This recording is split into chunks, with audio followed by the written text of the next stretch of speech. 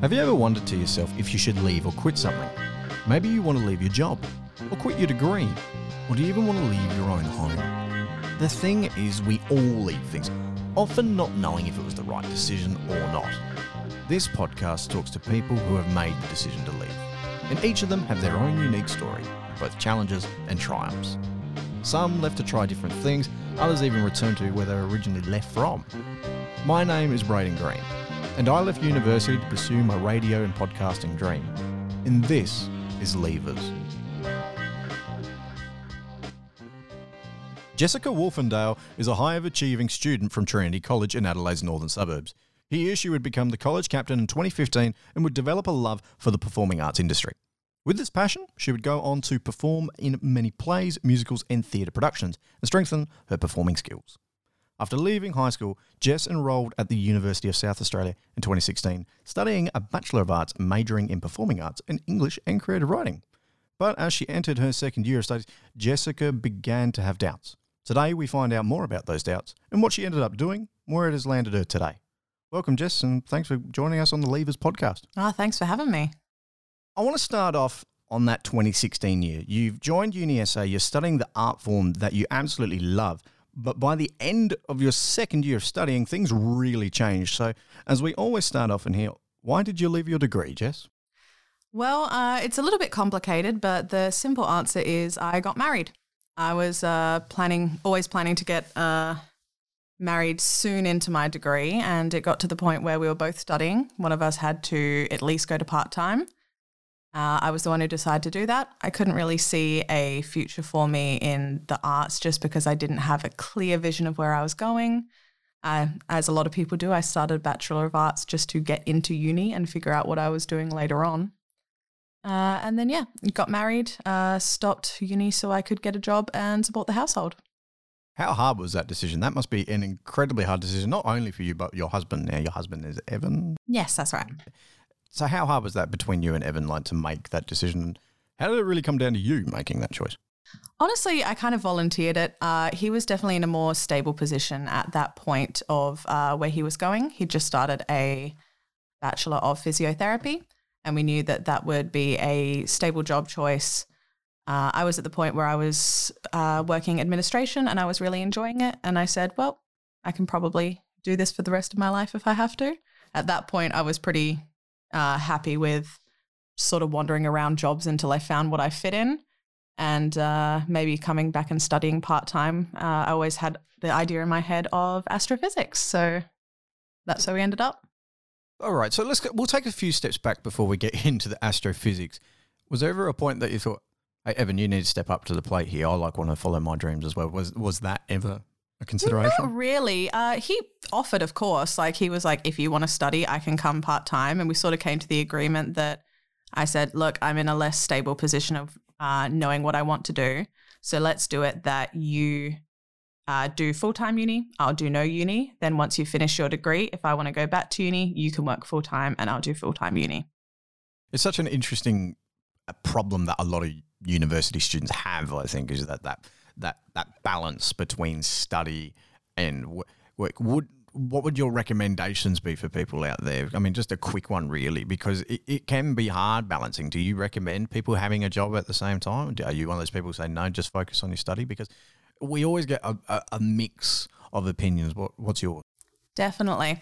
I think it really depends on your situation, but if you are in a position where you can study full-time, I would definitely recommend it.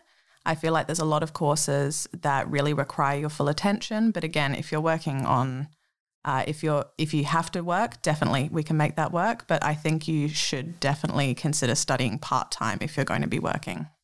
On that part when we come up, so we've come up basically to the part where you figure, okay, I've decided to leave. Now, in the performing arts industry, especially, it was a lot of people would enter it hoping to get into a teaching degree straight after. Did that ever cross your mind and stuff like that? Initially, from when I was in reception, I always wanted to be a teacher all the way up until year 12. And then I did year 13 and I was in a semi-teaching role as college captain and I didn't enjoy it. And so by the time I entered uni, I went, nope, no matter what, I'm definitely not going to be a teacher.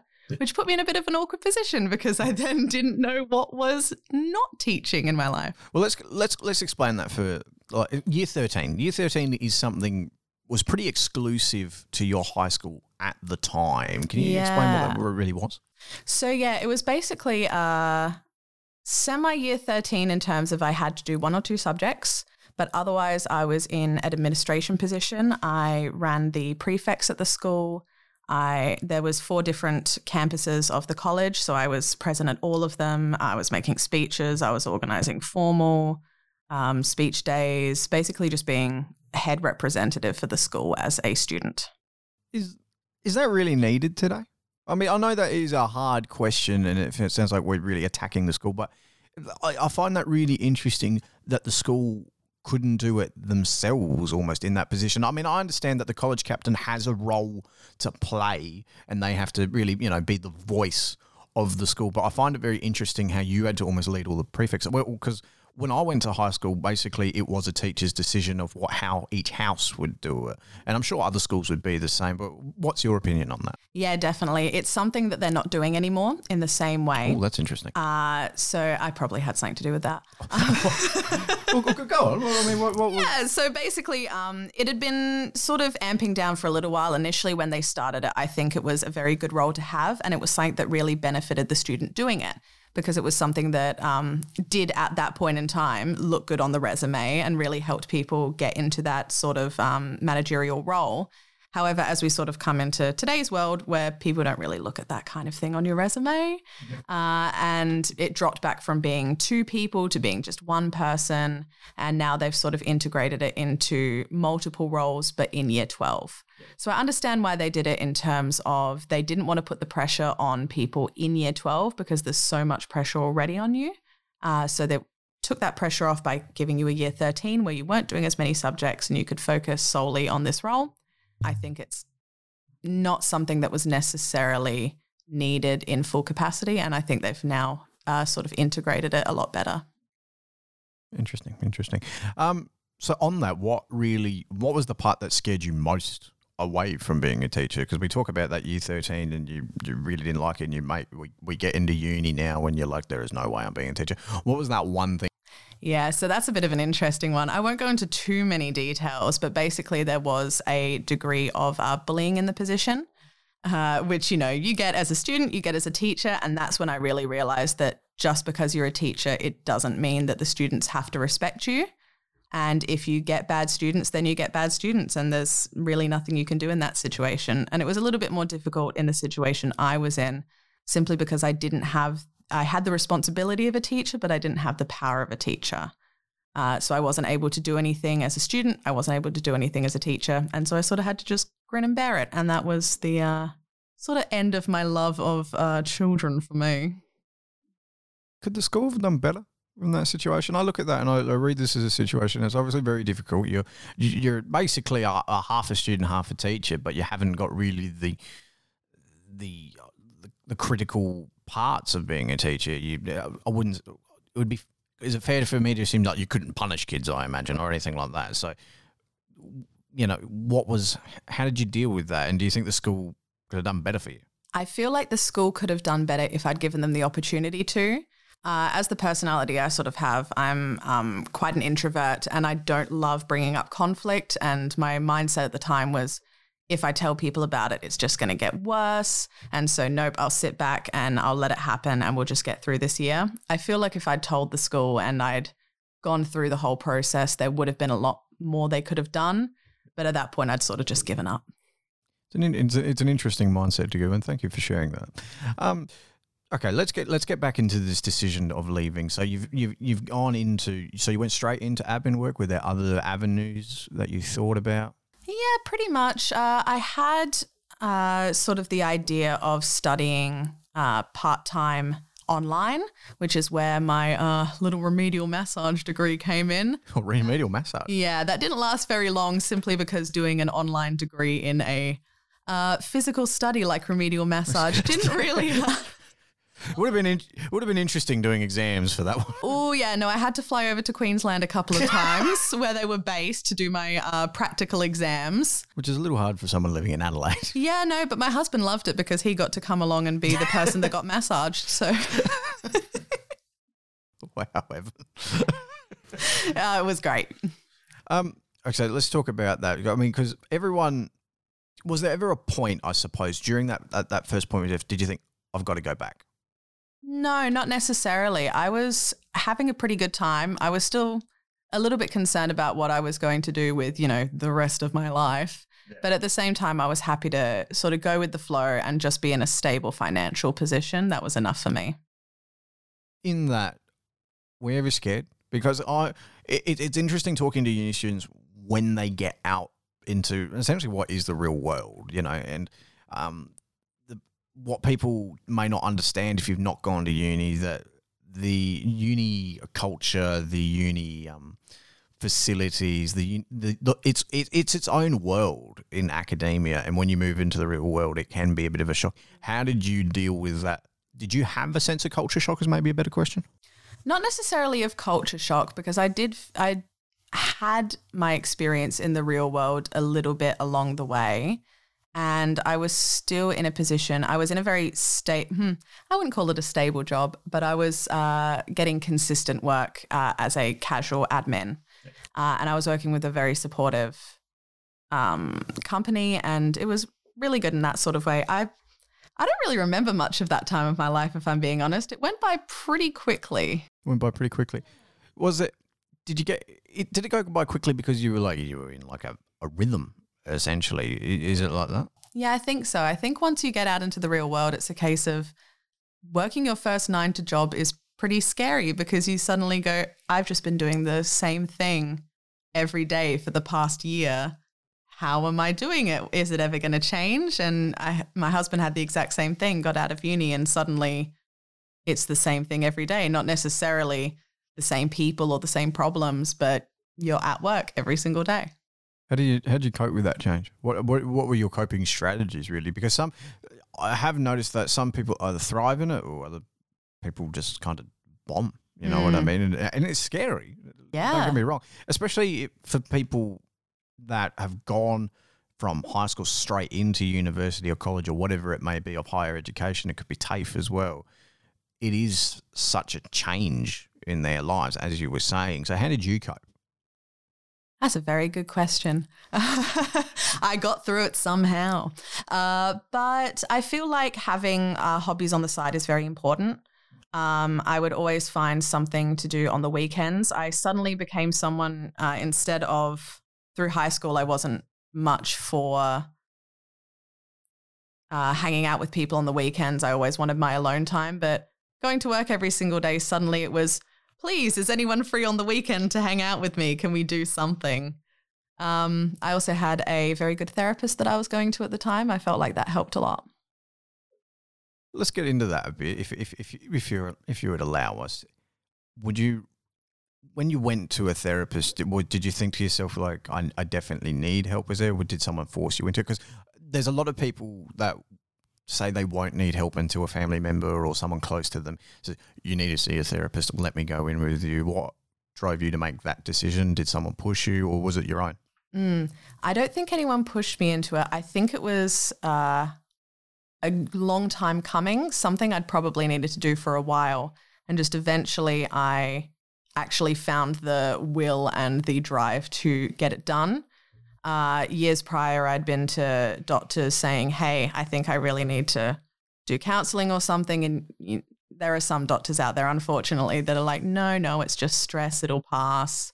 And I did have a couple of those going through it, but eventually I went to enough that I found the right person that said, oh yeah, if you say you need help, let's go. And yeah, I was very lucky to sort of get that and have a very supportive family around me helping me to get that help. Do you get angry? Do you get angry at those doctors in that situation? Because it is a bit of a weird situation for someone to go, basically, I need help, and for someone basically say, no, you don't need it. You know what I mean? I feel like it's definitely less of a situation nowadays. This was quite a number of years ago that I was trying to get this help. And I was definitely frustrated because it doesn't, it sort of makes you question yourself, makes you think, oh no, maybe I am just overreacting. I'm faking it. Now I've wasted everyone's time, but that's not the case at all. It never is. If you think someone suggested it to me, maybe I should. If you've never been to a counsellor, go to a counsellor. I think everyone should. Why should everyone? I don't think it's just for people who are having problems. I think it's really good to check in with someone who can have a third-party view on your life, essentially, and can come in and give you any suggestions you need or say, hey, I think you're doing great at the moment. Here are some strategies you may not have thought of. Here, maybe come back to me in, a year or two, or if you need some help. Well, that leads us nicely into our next point. So you've quit, you've gone out of your degree, you've done some admin work now, and then of all things, going from performing arts to astrophysics. Jess, that's quite a career change. Just a little. So astrophysics was something from when I was in year 12 or 13. I'd thought, this is something I really love. I love space. I love the idea of it. And I love the idea of research and exploring that. But I'd always also thought, I'm not smart enough for that. I don't have time for that. It's not going to happen. So I went into arts where I was more comfortable. And then I got to a point where I went, no, I would love to go back to study and I'd love to try this degree. I would like to see if it's something that's going to work for me. The worst it can be is something that's not going to work for me. Where'd that love of space come from? Because, again, it is just so different to what we would say is your stereotypical performing arts, lover, which is maybe a stereotype we need to break down when you think about it. But there's a lot of stereotypes we need to break down in that situation. So how do you get into that? Because they are two incredibly different fields, but I feel like they can actually work pretty well together sometimes. Very much like so. The science in the entertainment industry. And it's basically the way I look at it. I've always looked at science can be expressed better through the ways of the entertainment industry, and we can spread it to more people. What was your love for it to, what really drove you? Like, this is why I love science. Definitely. I think it's a case of both of the fields have a degree of whimsy to them and dreaming. And I feel like that's where the best scientists come from, is people who can dream big and think the ideas that other people won't, just through simple thought process. And the best artists are people who can take the technical side of it and really explore why they're doing something and not just doing it. So I think it's something that works really, really well together, and we're seeing a lot more of it in Adelaide Fringe, Adelaide Cabaret Festival. There's a lot of people doing this experimental theatre where they're really incorporating science and arts together. And I feel like that's a little bit why I was into it, but also it was just sort of ingrained in me from the start. In school you always have your kids who are obsessed with Egyptian mythology or the Greeks, or you have your space kids, you have a bit of everything, and I feel like I was a space kid. So is it fair to say you're a person who loves to discover things? Yeah, I reckon so. I've always loved finding new ways of doing things. I would love to say that I'm someone who invents new ways of doing things. Not necessarily. I'm still working on that. But I'm definitely someone who likes finding new things and helping other people to discover new things in their fields. So let's go into this astrophysics degree. Now, this is probably a completely new world. How was the first really lesson? Do you remember going into it? Do you remember what it was like? Did you kind of go, this is the greatest thing ever? Or did you go, what am I doing here? Or it was a bit of culture shock. Oh, there's the culture shock. It always comes in at some point. There it was. It was a different university. It was different people. It was back in first year. And it was also a number of years after I'd graduated. And the way I like to explain it is they changed maths on me. So wait, hang on. I think we need a bit of explanation. They changed maths on me. They changed maths. So all the assumed knowledge that they're getting from people who did year 12 maths changed, because they changed what happens in the subjects. They did a big change in SACE the year after I left. So like the curriculum. Exactly, the curriculum. So a big change in curriculum the year after I left, and I came in a few years later and went, even the assumed knowledge for the catch-up courses isn't anything I know. Wow. And I was trying to work at the same time, so I was sort of sneaking a little bit of maths homework in while there was no one at the desk, and it was very, very difficult. I loved half of the subjects, and those half of the subjects were the experimental ones and the research ones. I managed to make it into the advanced course because of my ATAR, and it meant that I could do a lot of research courses, and those were the ones that I really loved, where I could sort of talk with other people, work through things, and look at those more whimsical sides of things. And then there was the math. Did you ever think during that point, I need to go back to performing arts? Like, especially during that culture shock period? Not necessarily back to performing arts, but at some point I went, I need to get out of here. It was just get out. I am so out of my element. I'm just embarrassing myself and wasting everyone's time. That wasn't necessarily what it was, but I did not get through the whole semester. Nope, I left before I finished my subjects. And this is what I love about the Leavers podcast. It ends up what we think is one big decision. We get a lot of little decisions into this. So let's go into that. You know, you have an idea, you just run and get out. What was the moment where you got your running shoes on, essentially? It got to a point where I think I was coming up to some of the first big tests of the semester, and I looked at, the 5 tests I had coming up in the next 3 weeks, and I went, I haven't studied for one of them. I have no idea what any of this course material is talking about. I'm looking at the sort of subject headings for what they're going to test us on, and I went, I know one of those words. And that's sort of when I went, not going to happen. How'd you cope through that period? Again, it almost comes down to coping mechanisms through that time. Obviously, you made the decision to leave, but there was a period, I'm guessing, where you tried to keep going. Yeah, exactly. It was really this point where I was like, no, I've decided to do this thing. I've got to stick through it for the semester. It's now past the point where I can not pay for the semester. I need to get my money's worth. On that, how big is that a decision on that? I mean, because I feel like the money is always such a pressure on the... Now, a lot of people argue, it's in your HECS debt anyway. You don't really see it. It's not... a lot of people have even said... It's not real, That's just opinion of people, that's not like the majority of people, but that is a common thread we can sometimes hear. So how much of a factor did that play?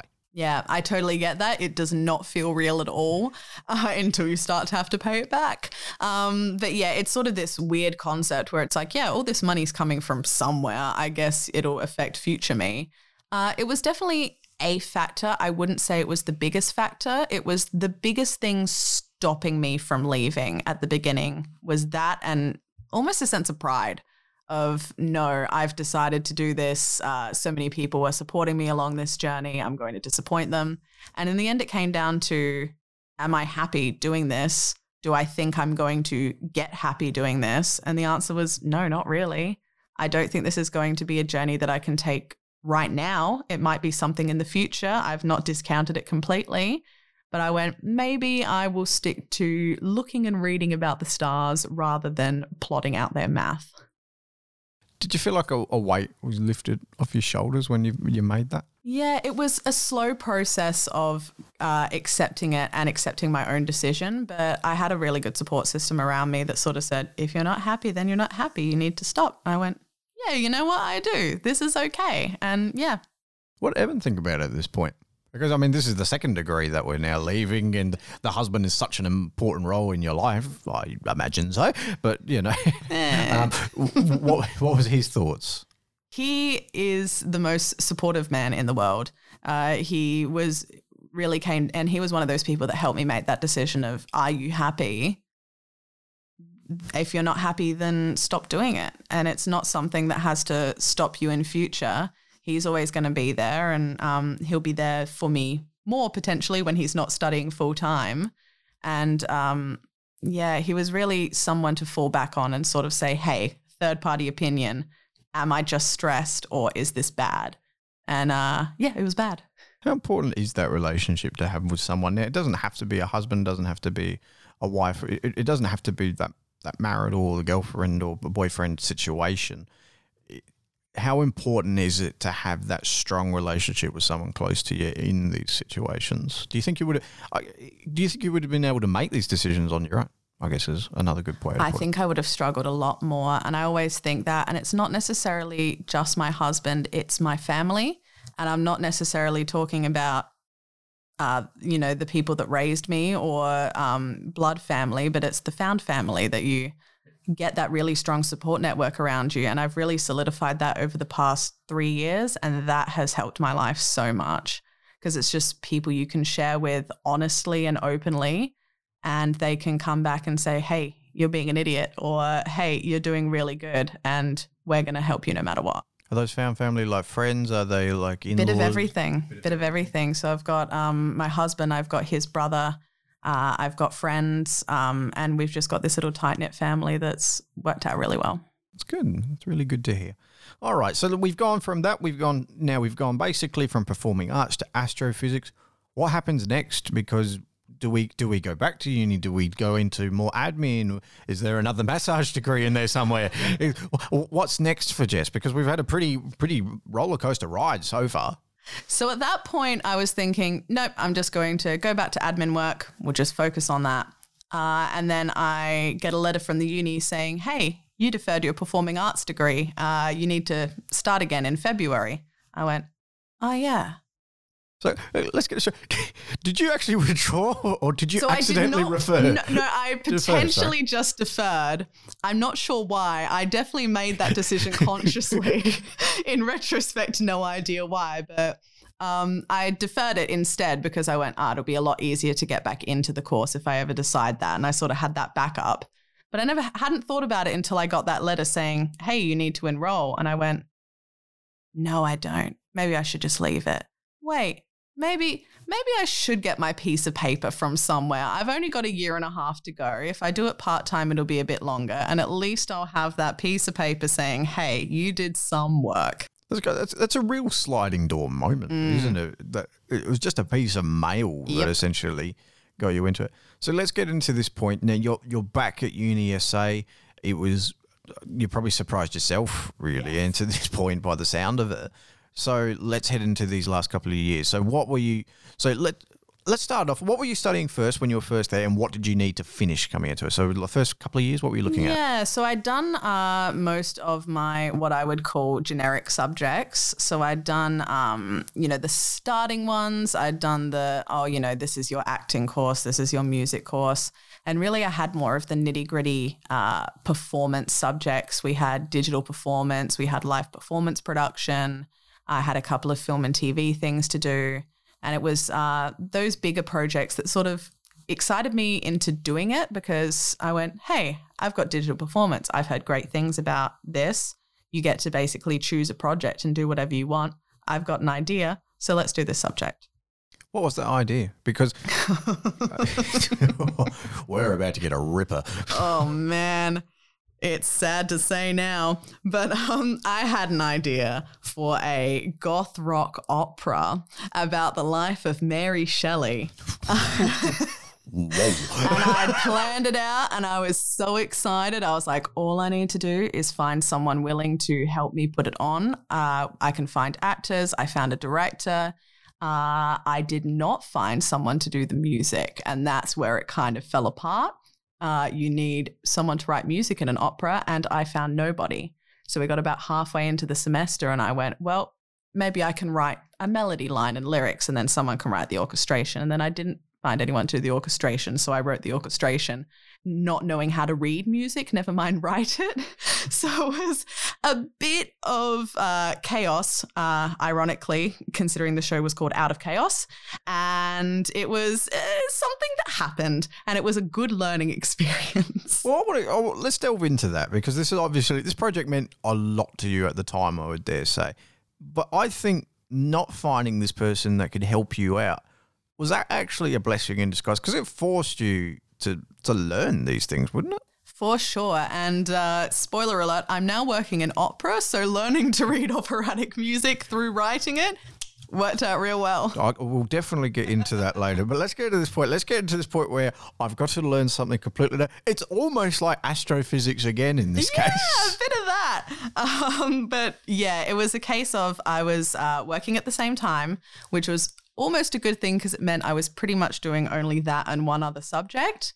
And the one other subject was music, something to do with music. I can't remember which one actually. There was that much concentration on the show. Look.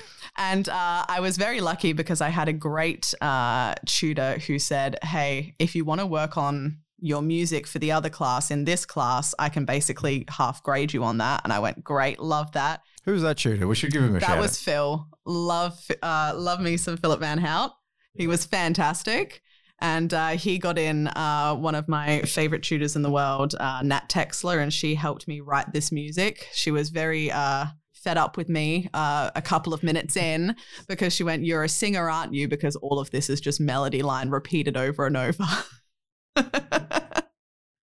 So on this performance, really, you had to learn how to manage them. I'm correct, like manage people in these situations, because you were talking about how you needed actors, you needed a director and stuff. So are you an executive producer at this point, basically? I came into it with a mind of being the production manager. Yeah, even though it is your own idea. Exactly. So the idea was that I would write the script, which I'd done before the class started because I already knew exactly what was going to happen. I would hand it off to the director and have nothing more to do with the script itself. I would then just people manage and make the production happen. That's not what happened, but that was the idea. Can I quickly talk about, it's probably a bit off task, how is that relationship when you write a script and then you give it to a director? Yes, you have hired that director, but that must be hard seeing them do their own thing. It's something you've really got to learn as a script writer, and script writing is not necessarily something that I do primarily, but it's something that I've definitely done a lot in the past. And that's one of the big things, that if you're going to write work professionally or for someone to perform, you've got to let it go. If you're going to sell your work, you have nothing to do with it after it's on that page. A director can come in and butcher your work and you've got to live with that. So it was really something that I knew exactly what I was doing from the top, and I had to be very plain with the director about it, saying, hey, I'm not going to have anything to do with this. I don't want you to be thinking what I'm going to think about the script. I want you to look at the words on the page and see what you get from it. How difficult is that? Like, because you talk about like you need to let it go. So personally, what was there ever a moment where I can't do this? Is there that point again, or is there a point that you just wanted to take over? How did you go? Luckily, I'd made the decision from the very beginning that I knew there was going to be some moments where I went, oh, that's not what I meant at all, or something like that. And I knew those moments were going to come. So in the very few moments that it did, I was able to say, hey, c'est la vie, this is what she's got from it. But it's something very difficult to do the first couple of times, is to look at it and go, oh no, that's not what I meant by those words at all. Why are you saying it sarcastically? This was supposed to be a tender moment. And I think it's something that's really helpful as a writer, because you can come back and go, all right, how can I change how I write things so that people get the right idea? And I think it's something script writers definitely need to do, is work with the director that's going to look at it and say, well, that's not what I got from this at all. How'd the performance go in the end? It was surprisingly mediocre in terms of... That is brutal honesty. I thought it was going to be terrible, and it was mediocre, which was amazing for me. That's such a student thing to say. I'm sorry. It was mediocre, and I was so proud of it. That's one of the saddest things I've ever heard. You're not wrong. No, it was something that we scaled back to a point where we could do it. It started off as, nope, we're going to perform like a whole musical. And then it was, nope, it's going to be sort of a concerted version. And we ended up with something kind of in the middle, where we had little bits of songs and little bits of dialogue from all over the show. And we had a kind of set, and we had kind of music orchestration, and we kind of had rehearsals. So it was something that, considering the time and the resources we had to work with, ended up pretty good. Would I say, is it fair to say, I should say, that it's probably a preview of what it could be? Oh, for sure. And it's something that at the time I said, yep, okay, I now know what bits of it worked and what didn't, and maybe I can come back to this one day, but I need to let the project sit and forget about it for a while, because this was a big thing that happened, and I need to just let it sit in the back of my mind. Before we move on to the next bit, will that show ever see the light of day again? Because it's interesting talking to people. Some people was like, I never want to see that again. I wanted to, slowly fade away into the distance. But I feel like there's a part of you that wants it to come back and you want to do it well. Am I right on that? My answer would have been different a week ago. Ironically, a week ago, I had an idea for a restructure, and now it's maybe coming to the forefront of my mind again. I thought that might be the case. I feel like you're the person that can't. You let it go to a point, but once you have the idea, you've got to work on it. I still think it's a good idea. I think it wasn't executed great, but I think that's a swipe at the director. No, I mean my side of things. I did the writing, the organization. It was horrid, but I think it's something that it's a generally good meta idea, and it could be something that would be interesting. Well, it'll be good to see in the future. I really look forward to it. Me too. Let's get into that next bit. So you finished this project. You've done your big projects. Let's get into the now when, well, you were talking about it before. Let's reveal it, really. So you are currently a stage manager, assistant stage manager at the moment with State Opera South Australia. Now, let's really make this clear to people. That is an incredibly good role to have at your age. You're only, can we show your age on? Oh. If I can remember my own age, maybe. 24. So you're an assistant stage manager at the age of 24. There are not many people in the state that can do that. I dare say not many people around Australia are really in at that point. How did you get into that? So it was something that I started exploring during one of the big production years. I was a production manager, and then I started... Actually, let me take it back a little bit. Yeah, go. Year 12 drama. Whoa, we're going back. Oh, yeah. Year 12 drama. My teacher wanted me to be the stage manager for the Year 12 production. At that point, I wanted to be an actor, but she said, you're the only person I can trust to do this role. I really need some help. So I went, okay. And I did that, and I had to do a lot of research for it because it was, big, say, subject. And that was the first thing I stage managed. And then after... fast forward many years through uni, I went, oh, yeah, I could probably do a little bit of stage management. I did a couple of amateur productions, and then I got to my final year of uni and I went, maybe I can be a real life stage manager who does real things. We had State Theatre come in and do a masterclass with us for 2 weeks. I talked to a couple of their stage managers and they said, hey, we've got some secondments available coming up. Contact me. So I did. I managed to organise it through the uni that I did a secondment with them. I talked with a friend of mine who happened to be a stage manager with State Opera, and she said, yeah, you should definitely come do a secondment with us. I went, I don't have any uni credits left to do that with. Do you think your production manager would be okay if I paid for my own insurance? And came and did that. We talked it over with him and he said, yeah, as long as you've got the insurance, sounds fine. Paid for my insurance, did a secondment with them. And they apparently liked me because I'm back on contract with them. So there's a lot to unpack in that. Look, there's the network opportunities. There's the bravery to pay for your own insurance. Not a lot of people would do that at that age. That's a crazy brave decision, that one. And then just having the guts to do it, you're almost learning on the job a little bit as well. 100%. In a professional environment. So let's start off with networking. We hear about networking so much, especially at a young age, in all levels of education. So you know it's not what you know. So how much of that is true? For me, 100% true. I didn't study stage management. I'd only done my own research and just came in with a can-do attitude and a little bit of knowledge about the general world of theatre and learnt from there 100% on the job. It's only thanks to the stage managers at State Theatre and State Opera who have trained me through those 2 secondments that I've done that I'm able to work in the industry at all. We should really clarify this is South Australia State Opera. Yes, correct. Correct. And yeah, absolutely fantastic. And it's 100% been learning on the job for me. What's your biggest networking tips for people? Make good friends, make yourself open to any and all opportunities. I've had a lot of people come up to me, ask, hey, would you do mech work? Would you do operations work? Would you do this? And I said, yep, I'll do absolutely anything. Just point me in the right direction. And I think making good friends and not even necessarily knowing exactly what you need to do, but thinking one step ahead. So when someone turns around and says, hey, we need this, you say, yep, done it.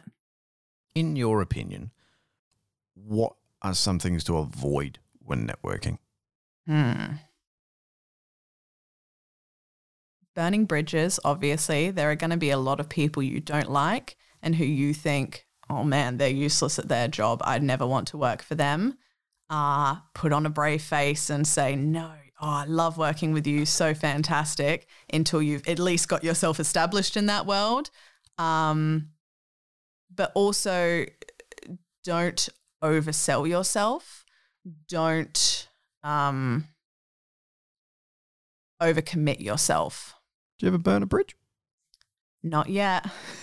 Do you think you will? I'm sure it'll come up. The arts is a very volatile business and there are a lot of big personalities in it. I'm very much a people pleaser, so I try to, put my best foot forward with everybody. I find it very hard to dislike people, so I think that's a very good boon for me to have. But I'm sure, there's just going to be some people in the industry who don't like you, and that's okay. Let's talk about the insurance. That is, as I said, it's an incredibly brave move. How did you even get to that point? How did you go about it? What did you do? Who did you see? Who did you talk to? Talk us through that process. So it was really blind luck at the beginning, which is story of my life, really. It was, just that one State Theatre stage manager saying, hey, we happen to not have any secondments from AC Arts booked for the rest of this year. Email me. And there was 3 of us in that room. I was the only one who emailed her, and she said, yeah, sure. Just talk to your uni. I'll talk to my production manager. We'll get you on this project. And I went on the project. And then it's literally just been a bunch of that. People really appreciate when you take the initiative and not wait for an opportunity to come your way, to personally call them, to do cold calls, to make yourself available for any and every opportunity. Even when you're not, like me, necessarily have the background knowledge to do such things, just coming forward confidently and with a mindset of, yeah, I can do this, sure. How do you build your confidence to go into things? Because cold calling is not a nice experience. God, no. I'm terrible with calls of any kind. I get major phone anxiety. But that's how I got my first ever job just in admin. Was I did a cold email. I said, hey, if you happen to have any opportunities, they did. I got hired. And everyone I've talked to in the industry has always been like, yep, those are the people that we immediately think, yes, you're going to be great. If they just call up, you've really just got to, if you need to, sit down and write a script for yourself and rehearse it for days until you finally just pick up the call and do it. That is fine. As long as you get there and you can do it, or if you find ways, even cold call emails are okay. Like, find a level that's comfortable for you and make it work. Let's get into this, like where you are now, really. Out of 10, how happy you are being this assistant stage manager? I mean, I think you're being really kind here. I think you've really moved into the stage manager role sometimes with some of the work that you have done. Let's just, before we, let's first work out, how happy are you out of 10 doing this role? I'm real happy. I'm a pretty 10 out of 10 at the moment. Pretty 10 out of 10. Let's go through some of this. There's been quite a lot of work. Let's name some of the work that you've done in stage managing. Professional world. Let's go professional. Yeah. So not so much yet, but I've done a little bit of sort of freelance work. I worked on 2020 Fringe, which just got through that, with the Hipsters. I did 2021 Fringe with a beautiful lady called Andy Snelling with her work Happy Go Wrong. That was an incredible experience for me. I've worked a little bit in production management with Channel 44 with a show they've got coming out pretty soon. And then, I've done a secondment with State Theatre on Dance Nation in 2020. I did a secondment Summer of the 17th Doll with State Opera South Australia. And I've just completed my first professional show with a company with Sweeney Todd, 2021. Nice work. There's still a fair bit of work in there. I loved how you would have, I haven't done that much. Oh, there's this, there's that. Oh, yeah, there's also that one. I really like that. Sneaks up on you. It is great to see you, how happy you are from this decision, because it sounds like you definitely had some challenges. You've been able to overcome it. And it all comes down really to that decision to leave. There's a bit of it to also come back to it. But what does it come down to? Why do you think you are where you are now? What was the ultimate decision? I think I just followed the opportunities as they came up. I didn't overthink necessarily. Once I stopped worrying about where am I going to be in 10 years, 20 years, once I started thinking, where am I right now and where am I going to be in 6 months? Am I going to be happy? Am I going to be relatively financially stable? Am I going to be still surrounded by people that I love? That's when it really sort of worked for me. And I just kept following those little opportunities that came up and worked with the right people, found the right avenues and got a little bit lucky. Okay, let's end it on the last 3 questions. I love asking this ones. Leaving. Would you do it again? Would you ever leave your degree again? Absolutely. What would you say to anyone that is considering leaving their degree? Make a pros and cons list. Make sure you know what's next for you before you leave, but not necessarily what's there for you in the long term, just what's going to keep you happy and safe and alive for the next year. Do you think you'll ever leave your current job? I think so one day. I don't think necessarily that this is a job that I can do until I retire. I think there's lots of things that I love doing, and I don't think I'm necessarily going to confine myself to one role for the rest of my life. And the last one, will you have the bravery really to do it again, or has this experience made you stronger, I guess is the better I think question. I've done it enough now. I've got the experience to leave anything I would like to. Well done, Jess. You've done it. It's an amazing career so far, and that's the crazy thing. We're talking about an amazing career that has grown so quickly, really, and it all comes down to the decision to leave things and just try different things, and even some of the new things that you tried, that you left, and you gained different skills from almost all of them, and that's a real credit to you. So thank you for being on the Leavers podcast today. It's been such an honour to interview you. Thank you very much, Braden. I think if I had to sum up Jessica Wolfendale's story, it's one of bravery. Being brave enough to take opportunities when they present themselves, let alone create your own opportunities by just randomly emailing people, randomly calling people, giving yourself the best chance to get hired in situations or just some experiences. It's really brave. We can sometimes be scared of opportunities. I know I definitely can, and I hope this helps you get a little bit more courage in these situations, just to try and take it.